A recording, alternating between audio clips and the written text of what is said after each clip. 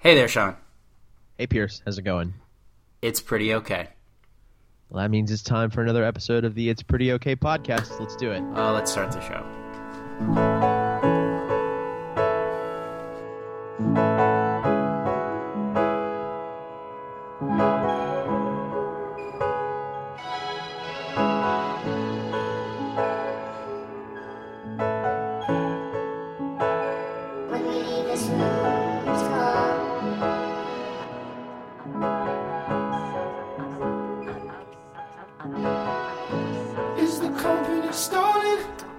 Okay, Sean. This week, Max has returned. He went to the Middle East of America, and is back now. And he's come back at a good time because we are going to talk about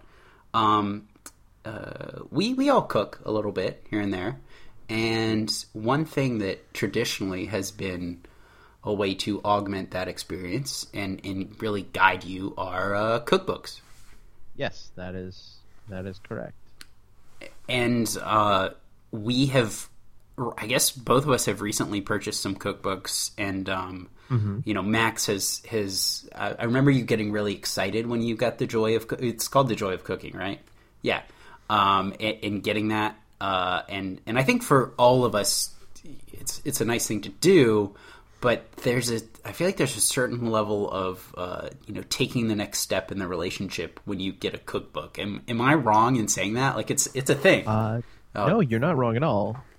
Because my relationship with cookbooks is that I have them and I don't use them. Okay, so I think that's the use of cookbooks is maybe what we're going to talk about most here. I have a couple. I don't have that many. I just mentioned to you the other day that I know somewhere, and maybe my mom got rid of it, there's a Paul Prudhomme cookbook that has been used over the years by my family that I would like to acquire because it has recipes in it that I'm interested in, and they're actually not allowed on the internet anymore because there's so much fat and butter in them. But rest in peace, Chef Paul, by the way.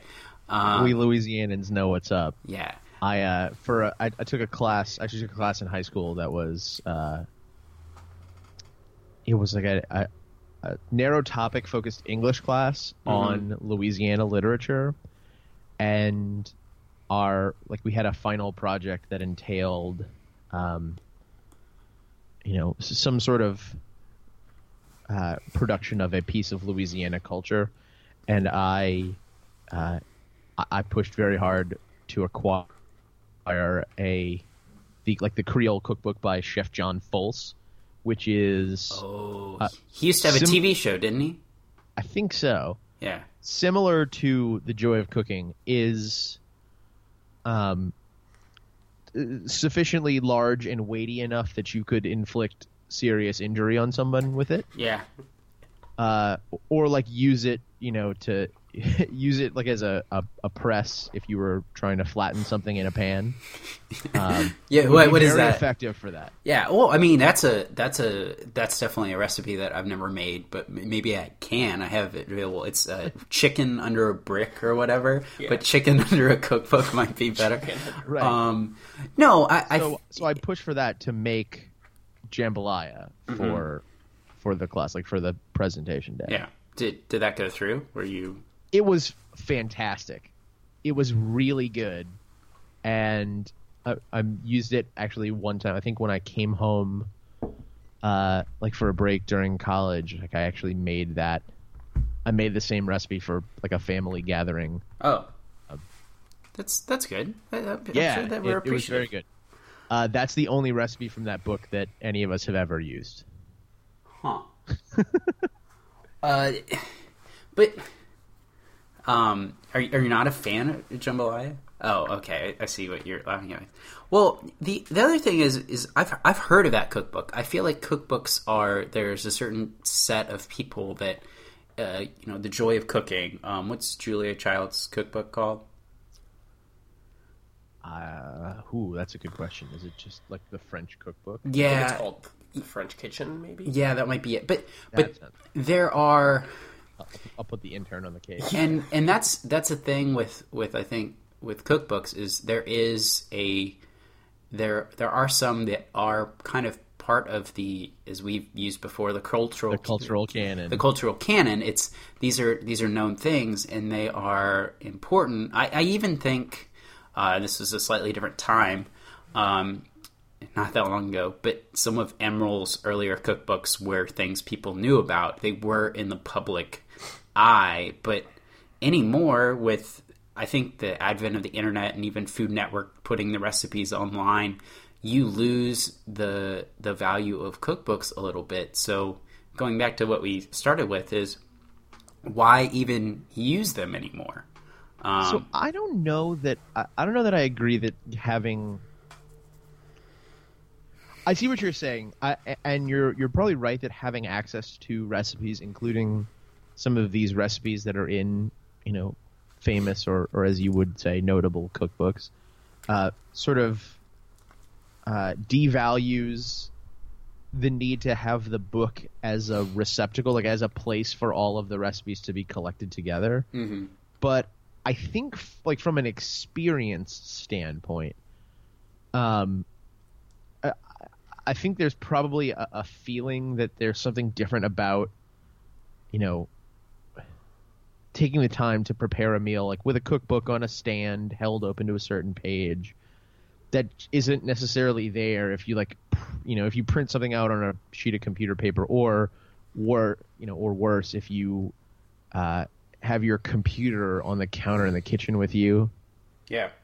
I think so. Another thing is cookbooks are not just recipes. There's prose in cookbooks, and some that well, the ones I purchase have prose. The good ones, right? The good ones. The good ones, and that's really what we're talking about. The ones that are 500 recipes of 500 calories or less, very practically, very relevant, and that could be very good for you. And I would certainly get recipes from that, but I'm not going to allocate my resources to get that, because I want something that tells a story. What's the cultural impact of that? I don't know. It's not as great as I have the Nordic cookbook, and that gives me a window into a culture that I was really unfamiliar with. Why do they cook different things? What is available to them? That's important. And the same thing with Julia Child. I'm sure when she first released her cookbook, that was really a fascinating thing, because people... Her cookbook, Mastering the Art of French Cooking. Yeah. Because that is, for people who were cooking in America at that time, I think her show, Her Kitchen, which is preserved at the American History Museum in D.C., this was a window into something that they had not done before. I know even Deadspin does a series from, I forget which cookbook, but they make really weird recipes from it. It might be one of those Julia Child cookbooks, or it might be The Joy of Cooking. It's one of the two.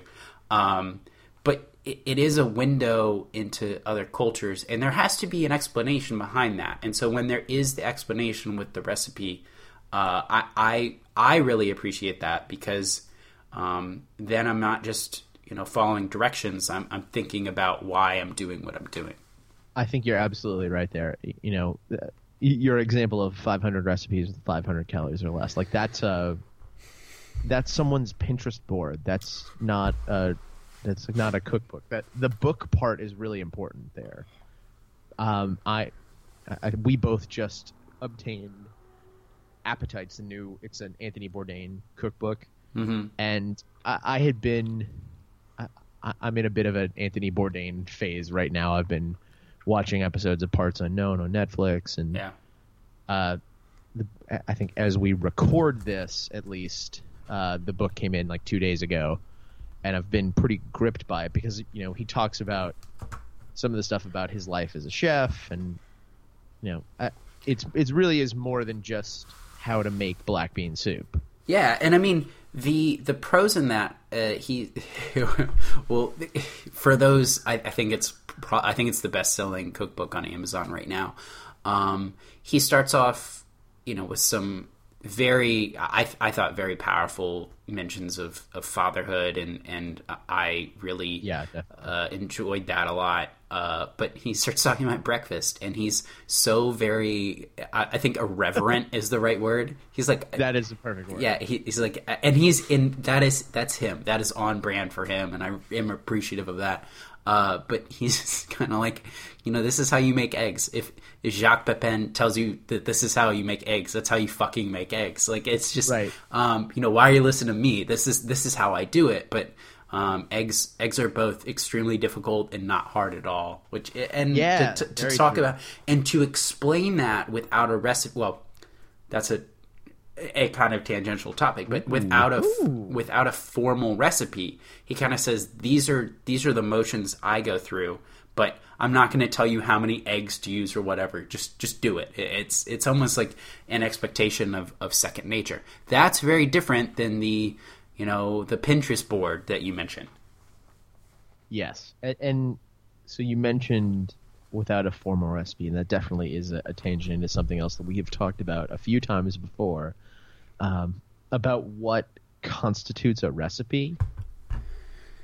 Yes. Because we have differing views on this. Yeah. I think, and as we talk about cookbooks, one thing I consider as it relates to that is that in these cookbooks, it might be a recipe. It's a set of directions, which I think is a recipe, a fairly strict set of directions. Mm-hmm. But in a cookbook, because there is prose attached to it, even if it's spare, even if it's not that much. I mean, I think back to my parents had a bunch of Emerald cookbooks, and a lot of them, I mean, I enjoyed them a lot. There is a bit of a discussion that you're having with the person writing the book. And sometimes you don't get that on these internet things, or right. as we've kind of talked about before, there's all this prose that they write, and then the recipe is at the bottom, and I always scroll through it.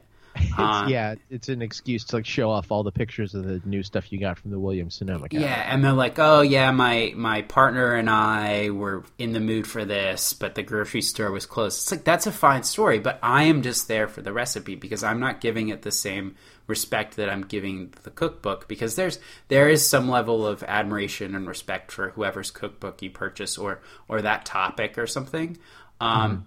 And that discussion, it's still, I'm not saying it's not a recipe, not at all, because it is a recipe. But there's something more enriching about that conversational aspect that it almost rises above a recipe for me.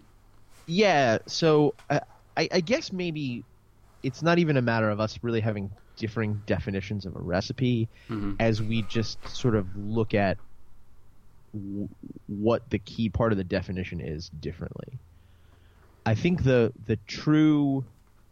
So for the record, I am accepting that my conception of a recipe is not the official conception. Yours, I think, is much broader than mine. Yes, it is. So there is a series on Food 52, which is a website I go to a lot for recipes, and they also write stuff. They wrote about cow burps recently, and that sounds stupid, but cow burps are an environmental consideration. And so they also write about that. But I'll go there for strictly recipes, and they have a Not Recipes series, and they actually have an app which is called Not Recipes, and I don't use it that much, but it's a right enjoyable app. So like Cooking Without a Recipe, and Bon Appetit does that too. And I Max, what did you say about Bon Appetit's approach to that? You said that it was just that it wasn't in their normal format of recipes, and that's what made it not a recipe. It's just their fucking recipe. They just took the recipe and put it into a paragraph as if it's free flowing, but it still said exactly how much of exact ingredients to use. I'm like, you've just made a recipe harder to follow. That's all you've done. So I think that what a lot of the not recipe things do is that they allow you to, and Sean, I anticipate your counter to this. We're getting right into my wheelhouse. Yeah, here. Which is they are trying to get you to not, in future, just be able to do it without looking at, in my case, the index card. Just be able to kind of mechanically make it again, And I think what you would probably say is, but then, you read a recipe one time and then you kind of remember how you did it and you start doing it and it's there. I just think that there is a different approach when you say these are things to keep in mind, like have broader. As opposed to these are the things that you do. Yeah, I think that's maybe fair. I would almost think about it less as we want to. Jesus God, is there an entire biker gang going by my window? Again, what is I have very thin windows, so the street traffic on the relatively major thoroughfare outside is very loud. Yeah, it's a problem in the morning. Yeah, but to reroute back to the topic at hand, I would say that the point of cooking without recipes, etc., is maybe less. We want to prepare you to be able to sort of mechanically prepare this again, just like you did the first time from rote memory, and more. We're trying to demonstrate that there are places where there can be some variability in how you make a dish, so that you know the bullet points, the key. So the key components, and then next time when you make this again, maybe you think about whether to use a different spice than, say, cumin. Yeah, and that to me, like, that's how I cook. I read, if I do read a recipe, I rarely, even if I'm going to cook from a recipe, I rarely wind up doing it exactly 100% to the letter of the law. Mm-hmm. I do, little small variations here and there. This is supposed to have some spicy, tangy flavors. It doesn't have cider vinegar in the recipe. Well, I'll add a couple dashes in,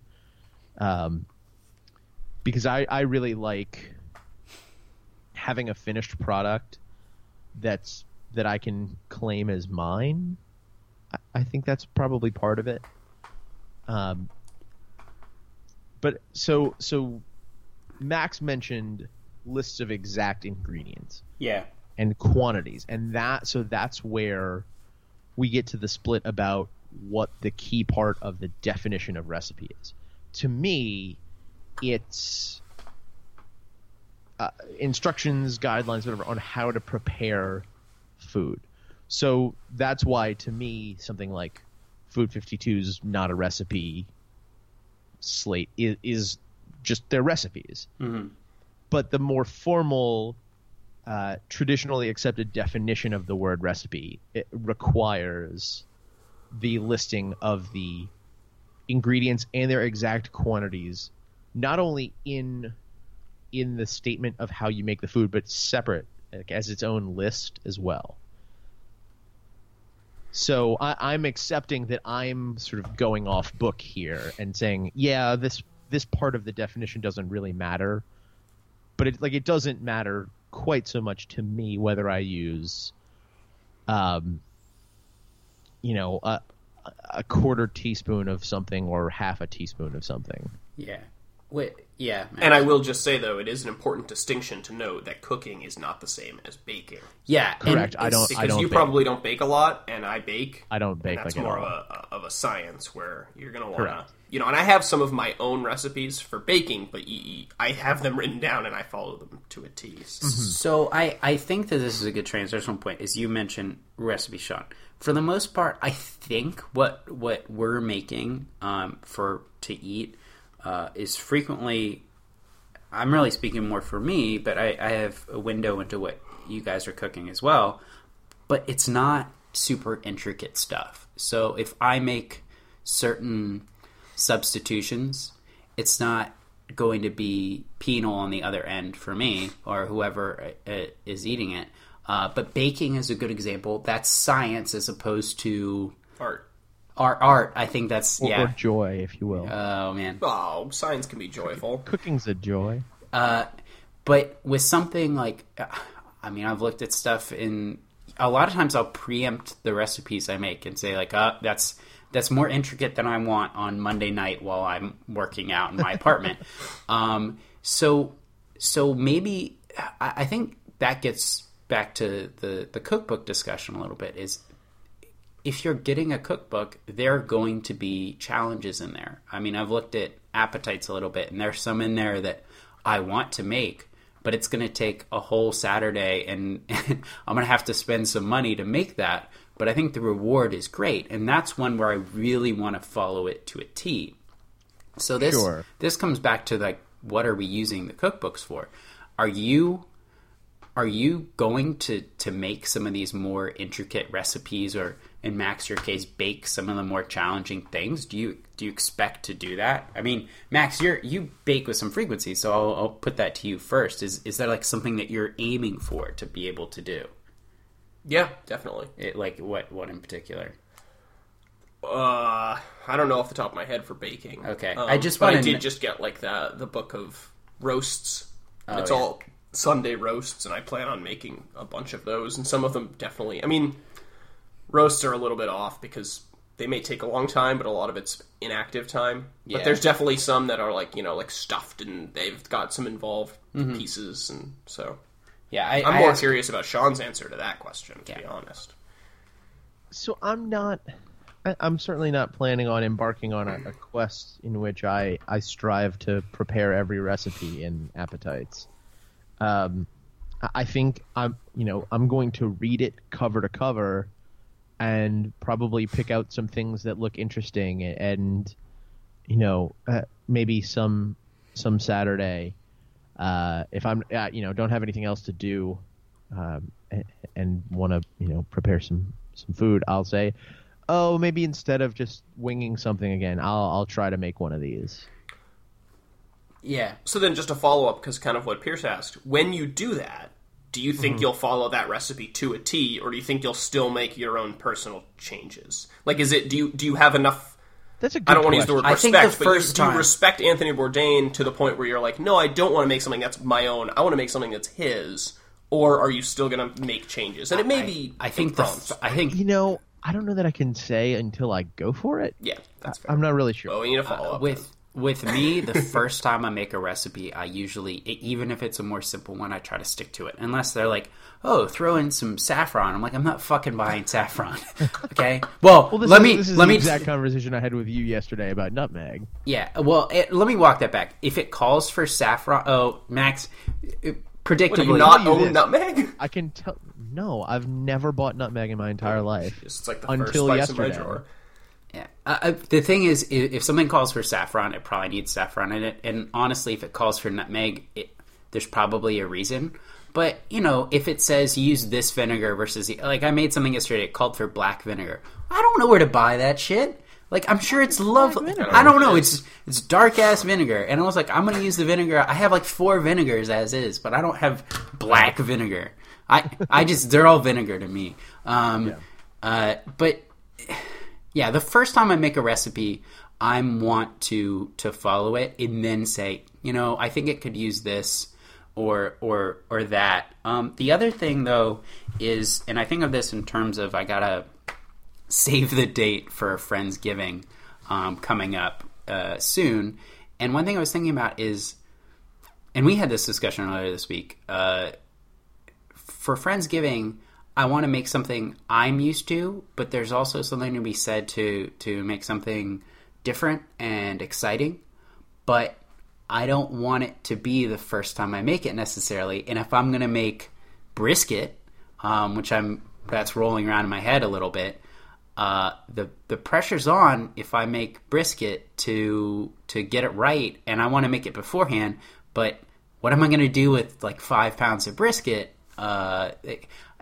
Yeah, Max. Anything. Well, no. Max raised his hand because he expects it. But the same. I think this brisket is not a problem. You're treating it like a problem. Yeah, but I think it's going to be expensive to make brisket. I don't know. Maybe. Anyways, that's another. But if you're making food like that, you know that there will be return.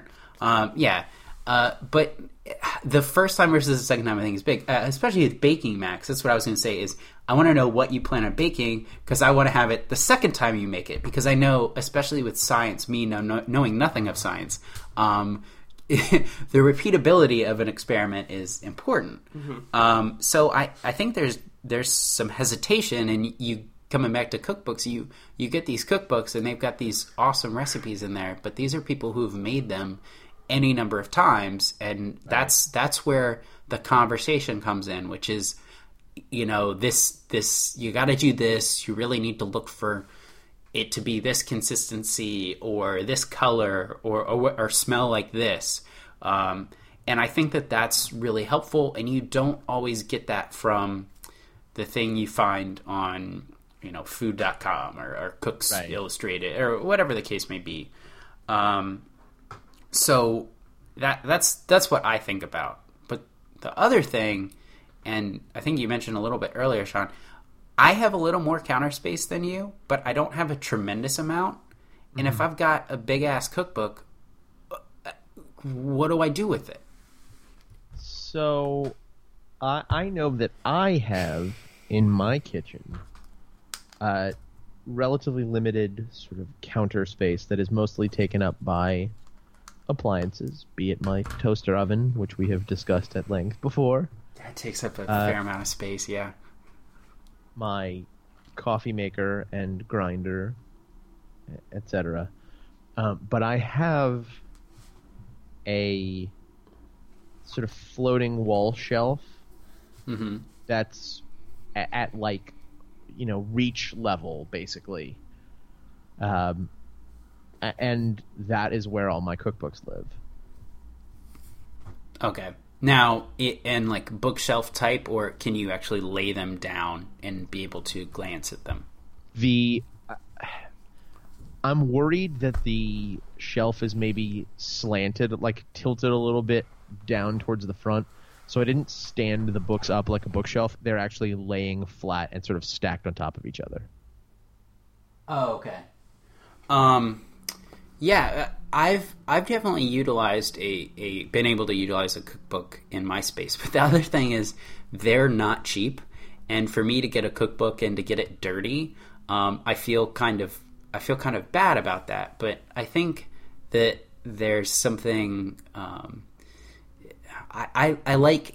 If I look at someone's old cookbook, I like when it's kind of rough around the edges and stuff. There's that worn-in feel is nice. Yeah, Max, you... Well, that brings up an interesting point. I have a friend of mine who has a very expensive cookbook series. I can't recall the name right now, but the book itself is extremely large, and it's full of these intricate recipes with tons of beautiful pictures and whatnot. But when you purchase it, it comes with a second, much smaller book that's fully laminated and is just the text. Broken down, so it's like, here's this little laminated book you're supposed to use in your kitchen. Yeah. And it seems very... That's really interesting. Very cool. I will come up with the name before the end of the show. And I do my note card thing, where I write them all on index cards and put ingredients on one side and directions on the other, which is great. I really enjoy that. But a cookbook usually has more intricate recipes, and I can't fit those all on an index card, so I'm being stubborn and unreasonable in that. But I'd have to stick those two index cards together all the time, and that would get confusing for me. But I think that I need to not be so scared of getting the cookbook dirty, because cookbooks are usually fairly durable. Though I can't. Well, and also the point is for them to be used, and yeah, if you've got like a little, your sauce bubbled and got some droplets splattered on a page, like that's. I just think of that. Maybe it's because I don't buy really expensive fancy cookbooks, but like to me, that's just sort of like a badge of honor. Like, it's been used. It was, it took some shrapnel in the line of duty. Yeah, I mean, the Appetites wasn't that expensive in how much I think I'll enjoy it, and the fact that I never directly paid for any of Anthony Bourdain's work. So that's not true. I bought a used book recently, so I haven't. So I'm happy to give him money for the enjoyment he's given me. Now, some cookbooks are so large that they're difficult to have in the kitchen. I don't just mean like the page, but my Nordic cookbook weighs. Most children when they're born weigh less than that. Like I think there's some quintuplets that don't weigh as much, all told, as this cookbook. So I think that the internet has been rude to cookbooks, and Food Network putting all their stuff online, and Food Network has been really great for giving those chefs who were putting together cookbooks, giving them airtime, and they're becoming stars. I mean, Emerald, Alton Brown, Paula Dean, forever Bobby Flay, Bobby Flay, Anna Garden. Ina Garden. I know it's Ina Garden. Anna Garden. No, but they've become stars, and maybe people aren't buying their cookbooks anymore, but they're using their recipes, and they're becoming these empires, and that's really great. But maybe we should go back to buying their cookbooks. I don't know. Maybe so. So can I reveal my beef with Ina Garden? You can. I have a beef too, so it's fine. My beef with the Barefoot Contessa is that she is effectively, she is that style of internet recipe that we both have many strong feelings about, personified. Oh yeah, because she has a cookbook that's called Cooking for whatever her husband's name, doesn't she? Like that's a big thing. Oh, Jeffrey. Yeah. What you know? What I'm glad that she has her lane and she owns it, and she seems like she hosts a mean party. Yeah. Oh, I would totally. If she invited me, I would totally go to her party. Hell yeah. I don't always. That's not my lane, or at least I don't want to admit to myself that that's my lane, which is, yeah. So I think I'm going to try to use this cookbook more, this one that we've both purchased. Yeah. And I'm hoping that, Max, Your Joy of Cooking, which is also a very large cookbook, if we can have cookbook timeshares, I think that would be great. I've been lending library. Yeah, and I've been using my Nordic cookbook of late. So I think how's the gravlax? No, I haven't made anything. I made a cabbage soup that was pretty good. Smoked fish dishes yet? No, but that's part of it is I can't even buy that. I don't know where to buy this shit. There's not a place for me to buy it because I live on because you shop at Safeway. That's not the right place to get. I don't think Whole Foods has it either.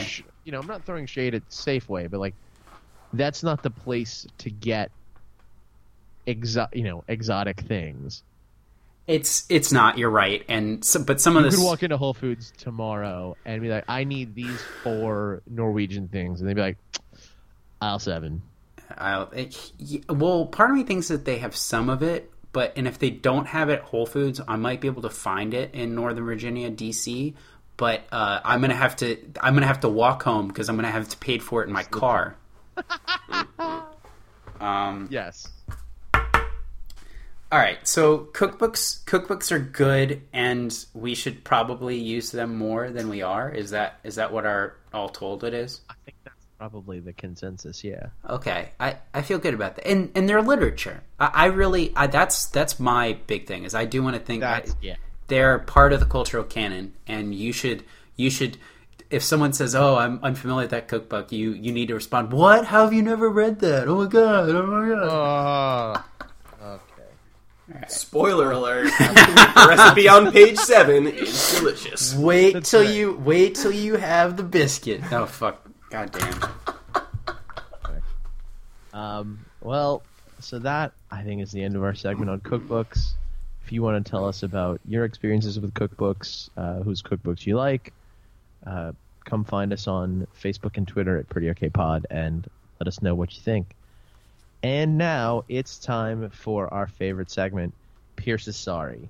What do you have this week? Okay, this is cooking related. I don't think I've apologized for it before, but it's been one that's been on my list for a long time. Some time ago, I was making dinner for someone, and I had bought wine, and I had actually gone and said, I think I'm going to make this. What wine should I get with this? And the whole how much you want to pay, how do the people eating feel about this? Picked a very nice wine, had my side dish set up, everything's good to go. Bought nice steaks to get with it. Like, went to Whole Foods and got it. Everything's ready to go. I've got it. I've put in for this meal. I'm very happy to make it. And I get to the place where I'm making the meal.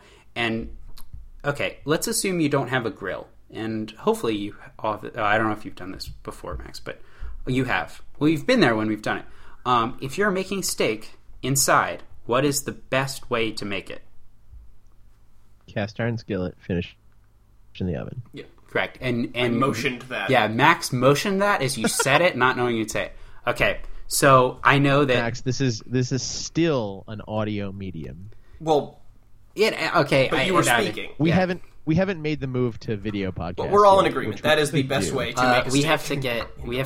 But we won't do that. Yeah, we have to get the money for the plastic surgery first, and then we'll move to that. Jesus God. We gotta get that sponsor cash. At least we have our priorities. Yeah. So I do stovetop, finish in the oven. Got that down. I get there, and the person that I was cooking for also knew this. And I get everything out, and I forgot my cast iron skillet. Oh no, I think I know where this is going. And everything turned out well. It didn't turn out well, but there's a way that the outside gets when you have cast iron, and I failed to do that. So this week, I'm sorry for forgetting my cast iron skillet, and everyone should own a cast iron skillet. I don't know if you've said that on this podcast before, but you should. You're pro cast iron. I thought this was going to go in a direction where you tried to use some other sort of pan. Oh, I used almost to burn somebody's apartment down. No, but I think never mind. I think we've talked about that. Something that probably merits an apology more than just this steak I made you wasn't quite as good as it could have been. But I think I did apologize before for a fire in my apartment that I didn't cause, that was started by a cast iron skillet. I think we've discussed that before. It sounds familiar. Yeah, but that's been told. So yeah, cast iron skillets are an important part of my life, and I forgot it in a time of need, and I let someone else down. So don't let other people down. Always have a cast iron skillet. That's the way to go. They're also good to have around if you don't have like a kettlebell and you're doing squats. If you're doing an at-home workout, you should just use a couple cast iron skillets because they weigh that much. And put a cookbook in it. Put a big-ass cookbook in it. Yeah. Yes. All right. Well, I think we'll close the show with... Well, maybe we'll close the show with a big idea from pop culture. Do you have anything?